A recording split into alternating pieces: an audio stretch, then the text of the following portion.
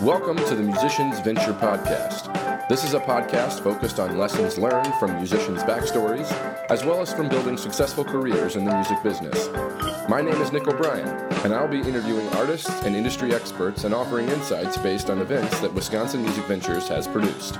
On occasion, I'll be joined by Allison Im, the founder of Wisconsin Music Ventures, as she and I will dive into topics relevant to the music industry. So let's get down to business.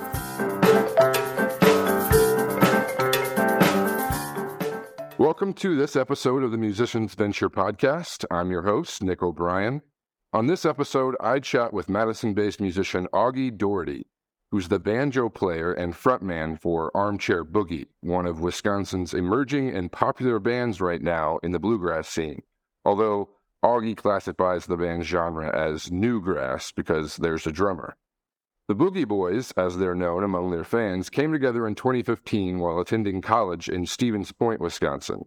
Madison is their home base now, but they're often touring around the country. Armchair Boogie has released an EP and 2 full-length albums, with a 3rd record slated for release in 2023. Augie also plays solo, and you can sometimes find him sitting in with other bands or musicians. He has 2 passions in his life: music and nature. When he's not playing music, he's doing what he can to restore and improve Mother Earth.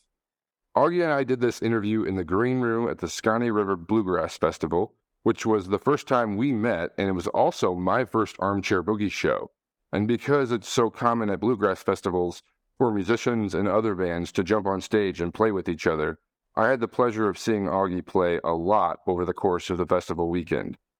During our chat, we talk about how he got into playing the banjo, his time going to college in Stevens Point, which introduced him to the bluegrass scene, and his musician friends that he plays with now. He talks about the influence of John Prine and Tuck Pence on his songwriting. He reflects on the beginnings of Armchair Boogie, when he and Ben Majeska met and started playing together. Augie shares the value of working with a booking agent. He also talks about the importance for him to have balance between his music career and the other aspects of his life. He reflects on the challenges of the musician lifestyle and how those challenges have impacted him and other musicians he's friends with. We dive into his thoughts on how to find balance between the self-confidence needed to be a successful musician and that confidence presenting itself as narcissistic or egotistical. He talks about the goal for Armchair Boogie, particularly the goal of playing a specific venue in the next few years. After the interview, you'll hear an Armchair Boogie song called All My Friends, and Augie talks about that song, what inspired it, and why he wrote it. He reflects on what he calls the best show of his life and why it was such a great experience. And our conversation ends with him explaining how grateful he is for his music career and the passion he has for having music as such an important part of his life. Augie is a genuinely nice guy on top of being a really talented musician, so it's no wonder he's experiencing success with his music career. If you aren't yet familiar with Augie or Armchair Boogie, well, this conversation will give you a great opportunity to get interested in their music. If you're already a fan of the Boogie Boys, you're also in for a treat.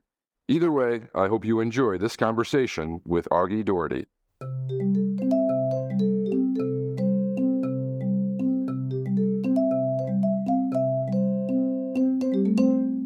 All right, Augie.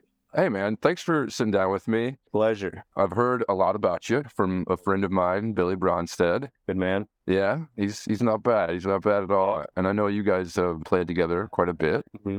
We are at the Scotty River Bluegrass Festival, and you just shared the stage during Billy's set. So, Augie, Armchair Boogie's been around for about 8 years now. You guys have certainly made a name for yourselves in Wisconsin, based in Madison. Are you from Madison originally? I am from the Madison area. Okay. Dodgeville. Okay. Yeah. Just outside of Madison. Have you always just been in the Madison area? Did you leave and come back? Oh, yeah. That's a big part of life, especially music life. I went to school in Stevens Point, so I graduated from high school in Dodgeville. went up to Stevens Point, which was a huge, big experience as far as the music scene goes. And that's where I met nearly everybody that we're hanging out with even tonight. I moved down to Madison after 5 years in Stevens Point. Yeah, we'll definitely dive into that. But let's kind of set the table for the conversation. We were talking earlier in the green room, and you're saying life is pretty busy right now. Yes, it is. So, tell us about what life is like as a musician right now for you. It is great. I am extremely thankful for where I'm at right now.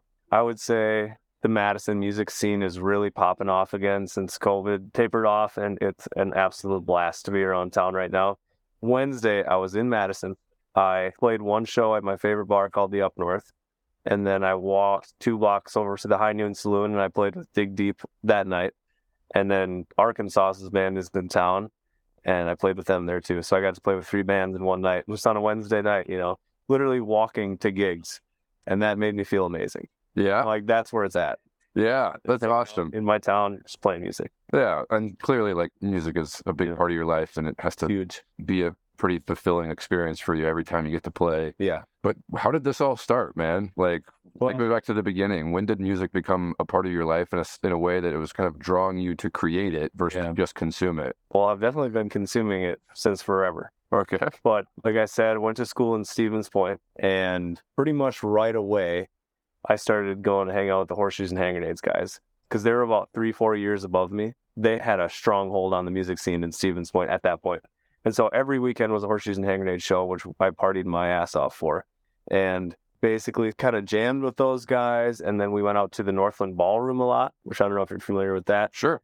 It's a great spot where our good friend Sloppy Joe hosts a jam every Wednesday night. And I had learned banjo in high school, but I never got to jam with anybody. It just kind of appealed to me. I found a great teacher, and I was good at it. I progressed quickly, and so I just kept it going. And then by the time I got to college, I played with one band for a little bit. I played electric guitar mostly, and then got back into bluegrass when I met Ben Majeska in Armchair Boogie. And so in 2014, we started doing little duo shows and really having a blast and playing around.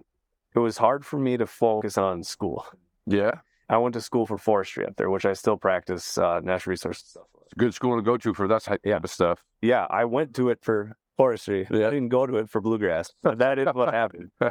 I always remember being at a show a night when I had class the next morning and just being like, God, I just feel like this is more important than the class that I have tomorrow. I'm gaining so much more right now than I ever gained in class by paying attention to the music that's happening. Mm-hmm. And plus, I was partying really hard. Yeah. So it's easy to think that. Was guitar the first instrument you picked up then? No, actually, banjo was. Okay. Yeah, I was 15. I got a banjo. My mom got it for me for my birthday. I think it was my 15th birthday.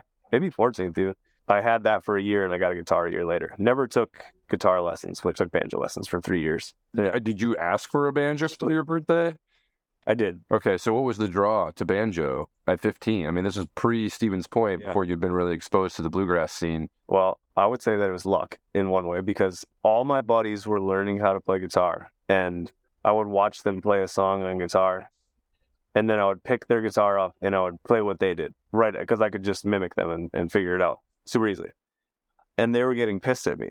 14-year-old kids. They're like, dude, learn your own songs, man. That's my song I chose. Like, do your own thing. And I didn't even have a guitar. I just was like, oh, that's cool. I'm going to try and do that. And I naturally could do it. We're playing Smoke on the Water or some shit. Yeah. Everyone's first song. Yeah. So they got pissed at me, and I was like, fine, I'm just going to learn something else. And I talked to my mom about it, and she was like, what about banjo? Because her brother played banjo for a little bit, and she would like bluegrass music and banjo. She not really into it, but she was like, what about banjo? And I remember listening to some songs that had banjo in it and being like, that just makes me happy. That just makes me want to smile. Like, the banjo sounds fun. I've never been more excited to get a present. So stoked about that. That's awesome. What were you listening to at that time? Like, what were you playing on the banjo? I was listening to Black Sabbath. Okay. And The Who and Led Zeppelin. Okay. And AC/DC. All right. And I still got a banjo. Yeah. I was just learning these standard bluegrass tunes, thinking like, yeah, these are cool, and really enjoying it. And I was playing bass in high school, like kind of garage band, doing Led Zeppelin stuff with my friends and just learning that. But still coming back and just like, for some reason, staying really true to the banjo and taking solid lessons. and learning technique that way. Then there was like a couple of years where I didn't play it in college when I was in that alternative band called the Hymatics, which was a really cool eye-opening experience just of how you play gigs, how you play as a band and do stuff like that. It never really worked out, but they have cool music. And going back to listen to them is pretty wild. But Armchair Boogie started basically when that band stopped playing shows, and there was two main singers in that band that played guitar. They left, and we got Ben Majesko, and that was Armchair Boogie. Same rhythm section, me, Eli, Earl drummer, Dan, and Ben. That was the beginning of Armchair Boogie. Okay. It was like the end of one band, pulled in Ben, started playing a different genre, and that was Armchair Boogie. And you'd never played bluegrass before? I was playing it all the time. Okay. Like practicing it. Okay. Barely jamming with people. But then that was a couple years into Steven's Point, where I had started jamming with Horseshoes and Hand Grenades, jamming with Sloppy Joe at the Northland Ballroom, and then Ben and I started playing shows together. So yeah, kind of just revived this love for bluegrass. Man, I'm so happy I found somebody to play with. And Ben and I really, really clicked. Enough so to where I've been playing music with the guy for 8 years. So yeah, that's something. That is awesome. Yeah. And when did singing coming into the mix? It was just there always. Yeah. I mean, I just started doing it, and when I listened back to the first stuff I ever recorded vocally, I hate it. I hate listening to it. So our first album I despise, and it sucks, but that just is the case because I didn't know how to sing, had no direction of how to sing, and hadn't found my own voice yet. And I'm still just a guy that's singing. I'm not like, Chris Stapleton. I still always listen back and I'm like, yeah, that does the job. Gotcha. Yeah. Sometimes I'm like, I suck. Sometimes I'm like, yeah, we're all right. But yeah, especially this weekend, as you can tell, I'm a little bit sniffly. Yeah. I got a cold that's just ending, so that makes it real tough to sing. Yeah, sure. You push through. Yeah, I'll be all right. And what about the songwriting influence? When did that come in, and how did you learn how to do that? Yeah, that's interesting too. I think that there's just a gene that makes that happen. Sure. Songwriters, there's just something inside you that lets it come out. Because I've never considered myself poetic or anything like that, or God, I'm barely literate. But I just enjoy writing and stuff that happens. It's just how I feel about stuff. But I will contribute it entirely to the fact that I listened to John Prine growing up. Yeah. I listened to John Prine a lot. My mom loved John Prine. She also had a Tuck Pence album. Okay. You know Tuck Pence? Yeah. Northwoods legend for sure. Yeah. I've played with Tuck Pence in this town. That's awesome. Yeah. So she had, I swear, she had a Tuck Pence album, a John Prine album, and a Meatloaf album. All I remember my mom listening to. And so all of those people were on the same level in my eyes. I had no idea Tuck Pence was a local guy. So then all of a sudden, I'm at a festival and Tuck Pence is there at Jack Pine. I'm like, Tuck Pence, are you kidding me? He's here. They're like, yeah, he's here every year. And I thought he was a huge deal, which he's huge. Yeah. Awesome. I love that man to death. But then I was in Tuck Pence's backing band for a couple times. I got to do that for a little bit. Listening to those guys who are just awesome, awesome songwriters, John Prine, and then coming into the bluegrass thing a little bit more and listening to just standard bluegrass and really diving into John Hartford. Big deal for me. John Hartford, huge inspiration. There's some things that I try and do unique. There's some things that I try and mimic the stylings of or the structure of, You could probably look at a bunch of my songs and be like, oh, yeah, that's just like this song by John Prine or something like that. And you're saying this as you're wearing a hat with John Prine lyrics on it. That's right. So, billboard, I guess. Yeah, listeners, you can't see it, but he's not pulling your chain when he says John Prine's a big influence. He's actually wearing it. Yeah, he's a big deal. So let's talk about Armchair. And when you all started, you were in college. Yeah. Probably just kind of figuring it out. Yep. How has it gotten to the point where it is now? I mean, you're one of the most respected bluegrass bands in the state. Was that the plan all along, or you just kind of figure it out and it's come to this now? No, it certainly wasn't the plan. I think that maybe it was the plan in Ben's eyes. Okay.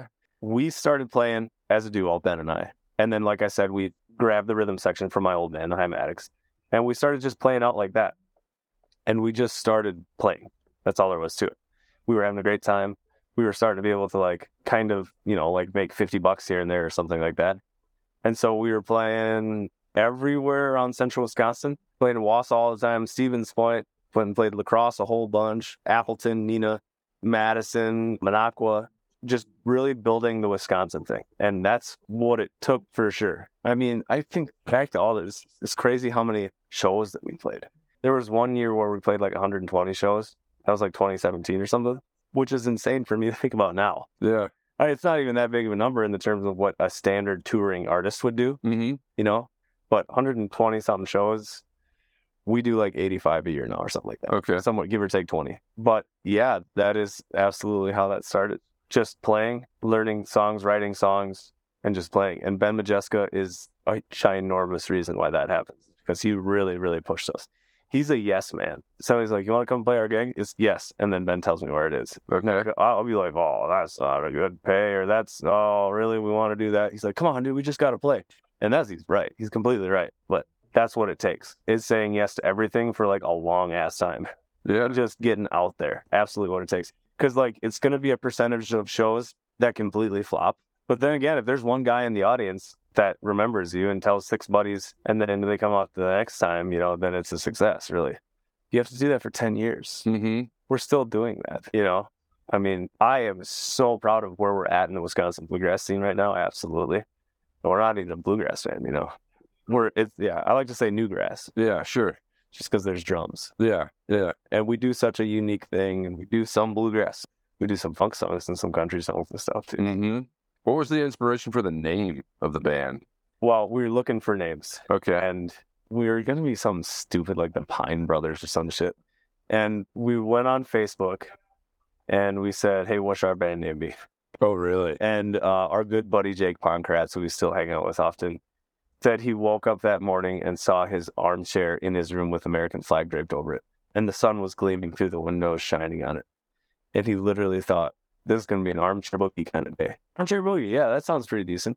Let's go with it. It was unique. Like, all right, sweet. And then come to realize that that's the name of a Michael Hurley album. Oh. Familiar, really well-known folk artist. Okay. Hurley. We had no idea that when we named it. And so we were like kind of worried about it as a young band. And then we played the same thing I was talking about, Jack Pine Jamboree. Michael Hurley was there one year. We then heard through a couple people that somebody said, hey, there's a band called Armchair Boogie. And he was like, oh, cool. So I think he approved. Yeah. It's not like, oh, we're not getting sued by Michael Hurley. So Right. Cool. Yeah. Cool. You said, you know, when you and Ben met, you just clicked. Talk about that connection. Like, what is it that, was it chemistry? Yeah. Like, how did you meet in the first place? Well, I was playing with the Hymatics, and I don't know, we had seen each other around at parties, but I'm not sure if we ever met or anything like that. And I just remember somebody saying, hey, you know Ben? And I was like, I think I met that guy. And he was like, he likes bluegrass, and he's trying to play bluegrass. And I heard that you play the banjo, which I wasn't really playing in that group much. I played it for like 1 or 2 songs. And I was like, well, shit, let's meet up. And so, like, I think somebody even gave me his number, or we reached out on Facebook or something like that. We just jammed on my front porch in Stevens Point, and we just picked a few songs, you know, a few traditional ones. And I remember he was really obsessed with the Keller and the Keels album at that point. So this is probably 2014, I believe. So I started playing on my porch. I still got videos of that, and we totally clicked. Had so much fun jamming, because I feel the same way, is that we were on like such a similar level, you know, tiptoeing around the fact of even knowing how to play bluegrass music, still very much learning, but just smashing the instruments, you know, just going and having a blast. And then we kind of started going out to the Northland Jam, and that is a bluegrass school in a way, because Sloppy Joe leads it, and Dale Reichert also hangs out there all the time. He's a banjo player, a huge mentor of mine, and just in his playing. And they all taught me how to play bluegrass stuff, and you know how you move around on stage, how you slide in between each other and go to the microphone. When it's somebody's time, you look at each other a certain way, and it's your time to do a solo, stuff like that. Like, there's so much that you learn when you're playing bluegrass. Yeah, then you guys just have that chemistry. Yeah, and so we felt it, and we just kept doing it. And we tried a couple different things at first. We did duo shows together for quite a few of those, and then we had our good buddy Oscar Netzel, who's in Dig Deep, which I just sat in with, who I just played the right hand of his banjo as he played the left hand, up on stage half an hour ago. Oh, really? Yeah. Oh, damn, I missed that. That's something we've been doing for a while now. I got several pictures of us doing that. That's hilarious. We had him on upright bass, and he was part of a group at that time called the Ditch Runners, who broke up and they formed Dig Deep soon after. A similar time period as Armchair Boogie formed. So we've been doing this thing together, man. My best friends. I love those people so much in Dig Deep. So we had Oscar play bass for a couple shows, maybe even just one. Ben is really good at networking, kind of at his thing. So he just always buddies up to the person who's going to give him a show. Ben and I were at a show. It was a Dead Horses show, and maybe Dead Horses and Horseshoes and Hand Grenades, something like that, in Green Bay, and we got into the after bar, and we were not 21. Okay. And Ben got up next to Sarah Voss from Dead Horses and was just like, I see that you're playing at Goose coming up soon, which is a bar in Stevens Point. He's like, we should open up for you. You should let me open up for you. And it took some convincing because she had no idea who we were. Right. And we had Oscar sit on bass with us so that was a 3-person show. One of the first Armchair Boogie shows, the first one that we ever had a poster for or anything like that. And had a blast. But Oscar's busy as hell, so he couldn't really make that happen. Sounds like Ben is the networking type. Yep. And so does he kind of handle like the business side of Armchair Boogie? Yeah, totally. He was booking all the shows for a long time. Ben went to school for arts management. Okay. So he's that makes sense. Trained to do that. Yeah. And he had an internship with a guy that was out in Portland. He was remotely, as like a 21-year-old, being an intern for this agency. Okay. And just sending out emails and all this stuff to people all over the place. And he did that for quite a while. And then basically he was booking the shows for us. He was doing a great job. He booked us tours in Colorado and stuff like that where we made money for the first time going on a tour. I don't understand that still. We've lost money going on tours since then. Like, how do you do your first tour and totally make money? Wow. But after he was doing the internship and he quit that, and we were looking for a booking agent. And he had worked for the booking agent, and it was just a natural thing. So the guy he was working for became our booking agent, Mike Case. And he's been our booking agent for like 4 years now or something. Okay. So over half of the lifespan of the band. Yeah. So that's a big deal too. And that's a huge influence on some success right there too. Yeah. Having a good guy to do that shit. Yeah. And I mean, does he just book or does he handle like promo and other stuff, or? He just books, but also has had a lot of advice over the years. That's been really, really helpful. Gotcha. Yeah. Yeah. So I guess it's the natural progression of things. God, it's wild because like you said, was that the goal? Mm-hmm. Was it the goal to get to where we are now? Not in my mind. The goal is just to play and have fun and have a good time and learn. Not just a good time, but like an extremely fulfilling life thing to do. Mm-hmm. And that's what I was doing. Yeah. And Ben was like, yeah, I want to get to the top. Likely. Just this is me saying what I think that he probably thinks. Because he's driven like that in a business way, but I'm just trying to have a good time, dude. I just show up with the banjo. That's what I always say. Yeah. I don't know what I'm playing next weekend. I'm going to show up with banjo. Yeah. Has it ever been a dream of yours to do music full time? Is that the realistic vision? Yeah, in a way. If I could play the amount of shows that I'm playing right now and make a living off of that, that'd be awesome. Yeah. It's really exhausting and it's super challenging in other ways. And it becomes less and less about the music that you need to do. There's so much BS involved. I will always do other things because just as passionate as I am about music, I'm that passionate about the outdoors and conservation and nature. It's there for me. And that's what I do in my day job. So I want there to always be a balance because both of those things ground me. Sure. And they give and take a lot. I don't write songs when I'm touring or when I'm playing music like a demon, like I have to do sometimes. But when I'm doing pointless stuff, lawn maintenance or something like that for the landscaping company that I work for, I'm writing like crazy because I want to be doing that music thing so much. But when I'm on the road for 2 weeks or something like that, it's kind of awful sometimes. And I'm like, man, I don't want to play music tonight. And that sucks. Yeah.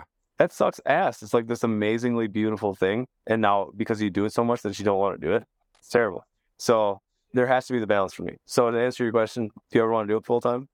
No, because that would mean that I'm not doing other things. Mm-hmm. And I need to be doing other things for myself. Yeah. Well, it's important to have the balance part. There are a lot of musicians who just kind of burn themselves out. Yeah.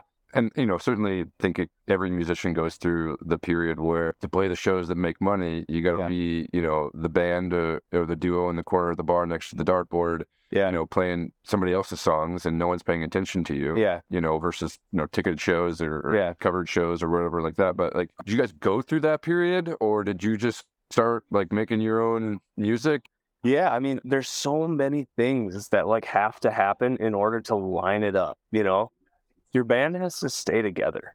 That's a pretty big part. Yeah. You have to not hate each other's guts. 90% of the time, you have to not hate each other's guts. Okay. It's okay to do it a little bit, I think. But then you have to be good.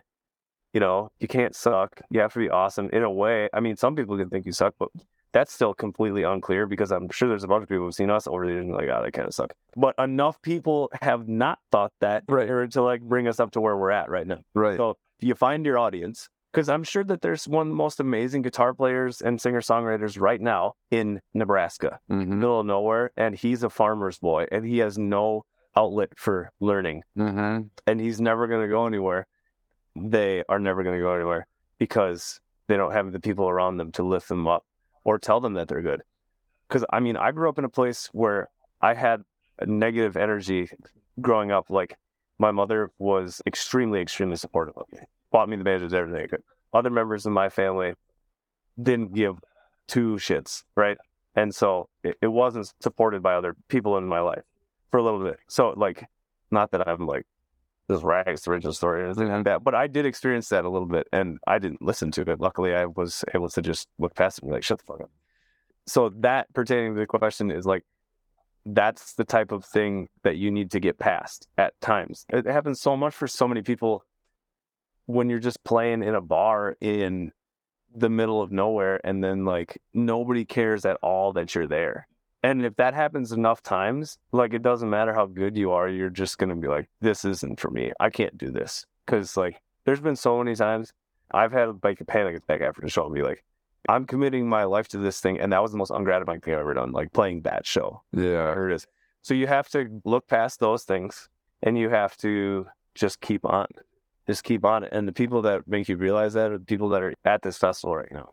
Everybody that I've been playing with for like 6-7 years now, every band on this list, for the most part, is a very close friend.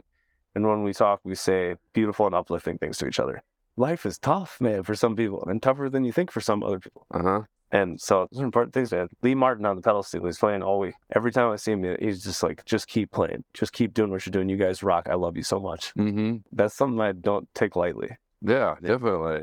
So, I mean, you mentioned some of the non-music related things in your life, you know, not necessarily having support from everybody in your family, you know, partying a lot in your college days. Like, are there particular challenges in your life that you think getting the fulfillment from music has helped you kind of overcome? And if you're open to sharing those. Yeah, I think that like you kind of brought up there the partying thing, because that was the first half of it was partying my ass off during these shows and getting blackout drunk all the time and staying up all night. And that's such an unhealthy thing to do. And that'll also make you burn out and die doing this type of stuff. Like, literally die, you know? So yeah, those are the challenges. Biggest challenge I've ever faced is my friend Max Graham dying, committing suicide. And he was such an influential musician in the scene. It's been 2 years since he passed. Yeah, those are the dangers. Being like substance abuse and mental health problems, just getting past all that. So yeah, those are the types of things that drive me. I'm just so damn fulfilled by playing music. You know, my music just is what it is. There's an inherent narcissism to being a musician. Like, you have to be like, I'm good enough to where people need to see what I'm doing, right? I don't think that way. I like to try not to. But you eventually sit down and think like that because you're like playing so many shows all the time. You're like, I'm not that important. But if you want to succeed, you have to be like, I am that important. And people are liking this stuff, and I need to sell myself. I need to have this confidence and ego. Otherwise, I'm just going to not get anywhere. How do you balance that? I don't know. I don't know if there's an answer to, because every guy that you'll talk to is different about it. And you meet so many people on the road. In the bluegrass scene, like I just said, I just talked about these guys like they're angels, and they are. The Wisconsin bluegrass scene is full of angels. Yeah. And they're all so amazing to each other, and that's all that I can ask, and I want to be a part of that community. Like you just said, okay, this is another thing. How we're all jumping around here playing with each other tonight. There's a bunch of people on stage back and forth the whole night. We can play with each other. There's no practice, all this stuff. That's what happens in the bluegrass scene. People can just do that. If you get to maybe old school traditional bluegrass, there's people that are really strict and straight and will shame you for doing something wrong. We're just having fun. That doesn't happen in other genres. Like, you're not seeing the Foo Fighters have 4 people sit in with them at a show, I don't think. Yeah. Or something like Eric Clapton. All the blues, it happens for sure. Other stuff where there's standard music, jazz, blues, bluegrass, stuff like that, you do see that. But in so many other genres that are popular these days, you don't see that camaraderie. Yeah, and so that could be the answer to the question of you balance the inherent narcissism or egotism that comes with it by sharing the spotlight with your friends. Yes, yep. Everybody has something to share. Yeah. So what is, and maybe this would be a better question for Ben, but Ben's not here with me right now. So like, what is the goal for Armchair Boogie? Now that you're here and you can actually see that there's, trajectory that you're on, like, is it just to continue playing, or is there like some hard, fast goals of like, you want to play a particular venue, or you want to get picked up by a label or anything like that? What would you guess if you were a venue that we want to play? I don't know, man. Like, honestly, now that I think about it, I don't know any like staple like bluegrass venue. Oh, sure. Right? Well, it's all changed now. There's no I mean, it's different. There are staple bluegrass, but big stages are holding bluegrass. Mm-hmm. Here's what I was hoping that you would just say it, because I feel like it's so obvious. But Red Rocks, okay? Yeah, I was gonna say, okay, like Red Rocks or like Madison Square Garden. Oh, yeah, okay. Well, my life would have to take a pretty crazy left turn for me to be selling out Madison Square Garden. Okay, Yeah. Red Rocks is relatively feasible, and when we talk about goals, that's something that we've said as a goal to one another. Let's see if we can play Red Rocks in the next 5 years or something like that. And I think we said that last year. So that would be a goal. But otherwise, the goal is keep playing and keep having fun and keep making music and just seeing where it goes. It's not like, yeah, we got to get here to get here to get here. In some ways, you probably do have to do that, but every door you walk through has another door next to it, and that's what you do. And that's how we got to where we are now, which is still just humble little Armchair Boogie. I mean, that's where we're at. And I just want to keep going, and I want to keep feeling fulfilled, and I want to lead a healthy life with the guys and make sure everybody's happy and play music. Yeah, that's awesome. I love it. Yeah, it seems pure. I'm trying to, man. I'm trying to be pure. I want to be real. Yeah.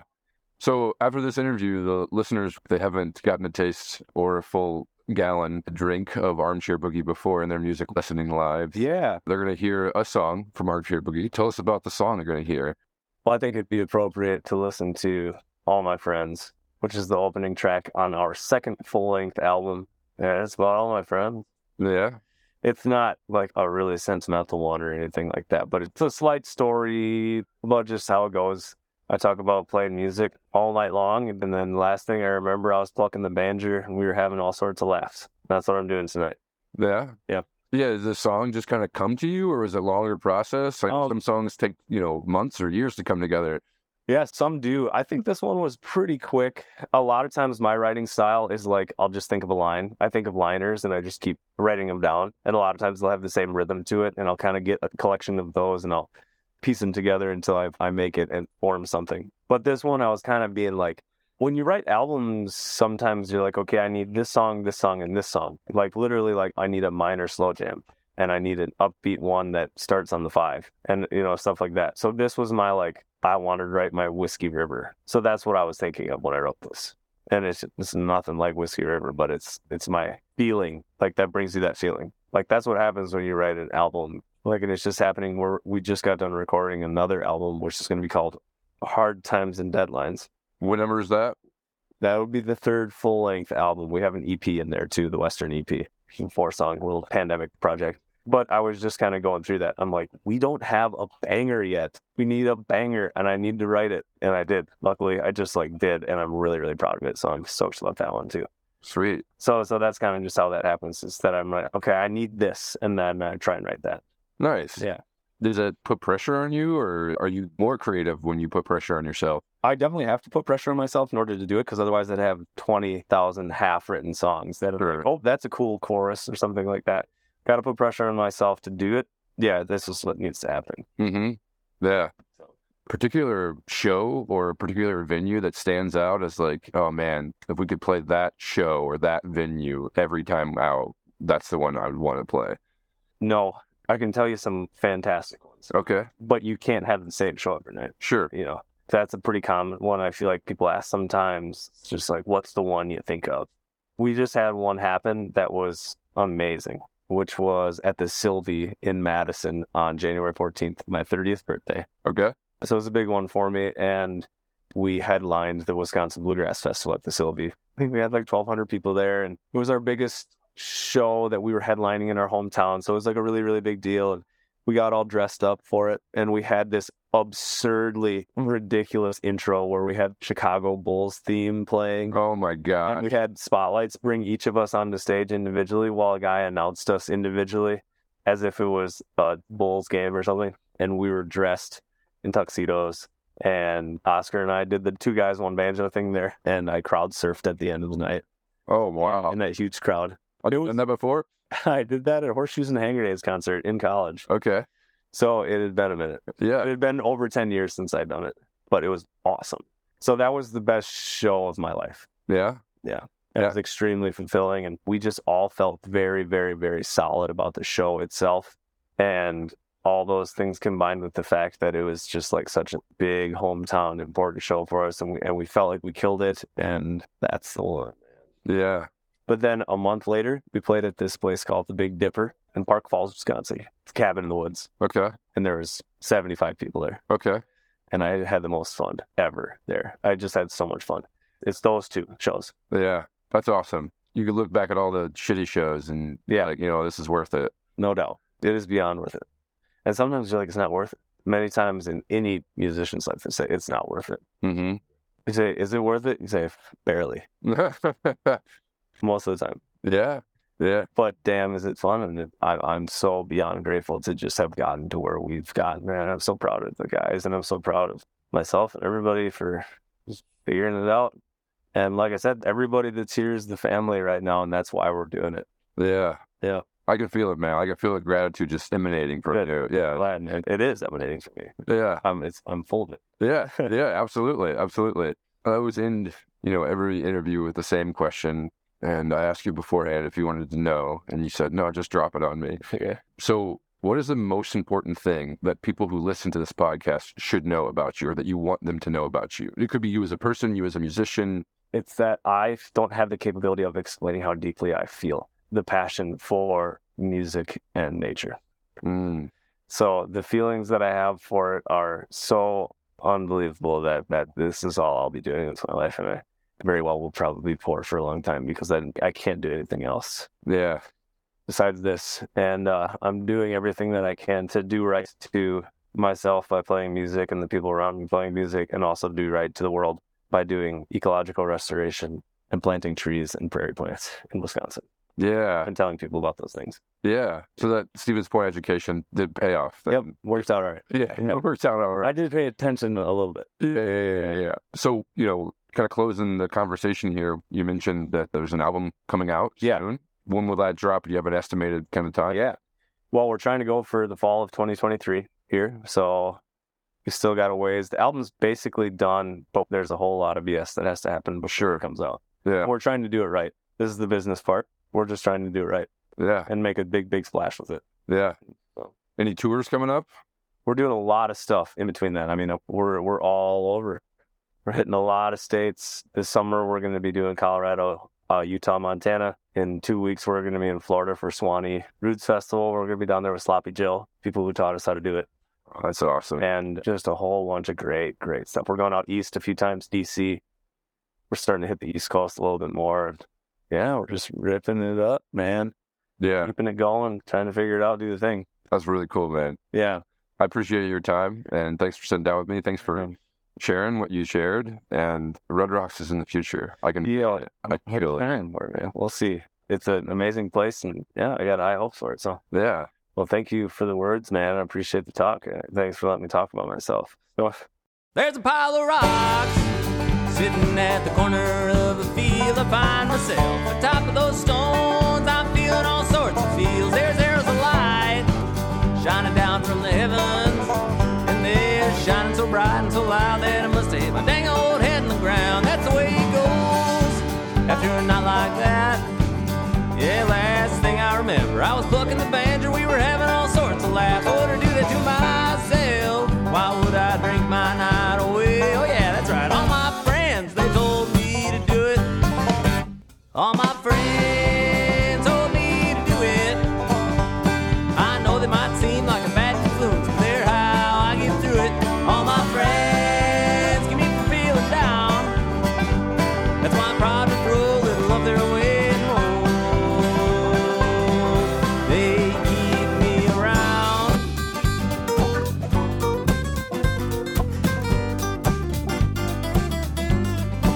Send me a picture of sadness, send me the Holy Ghost. Sell me some sort of way to get on with my day and forget where my troubles are at. Invite me over for dinner and Buy my woman too. Give me a plate of baked beans, tater salad, far too much barbecue. All my friends told me to do it. I know they might seem like a bad influence, but they're how I get through it. All my friends keep me from feeling down. That's why I'm proud to throw a little of their way and home. They keep me around.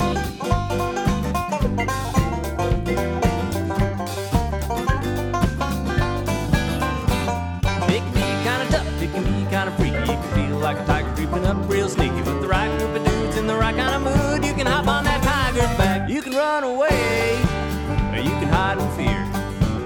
Or you can saddle up, you can head on stage, play one hell of a goddamn show. All my friends told me to do it.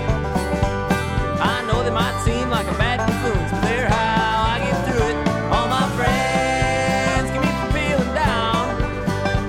That's why I'm proud to throw a little of their way and home. They keep me around.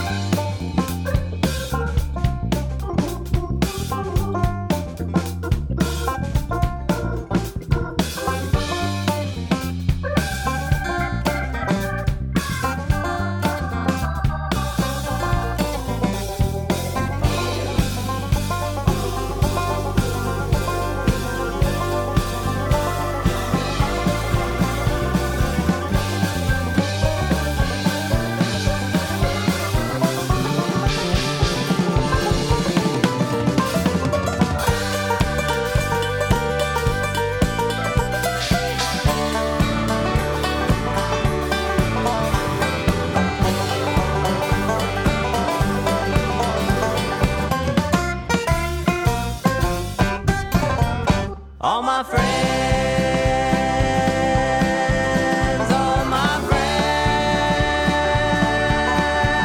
told me to do it.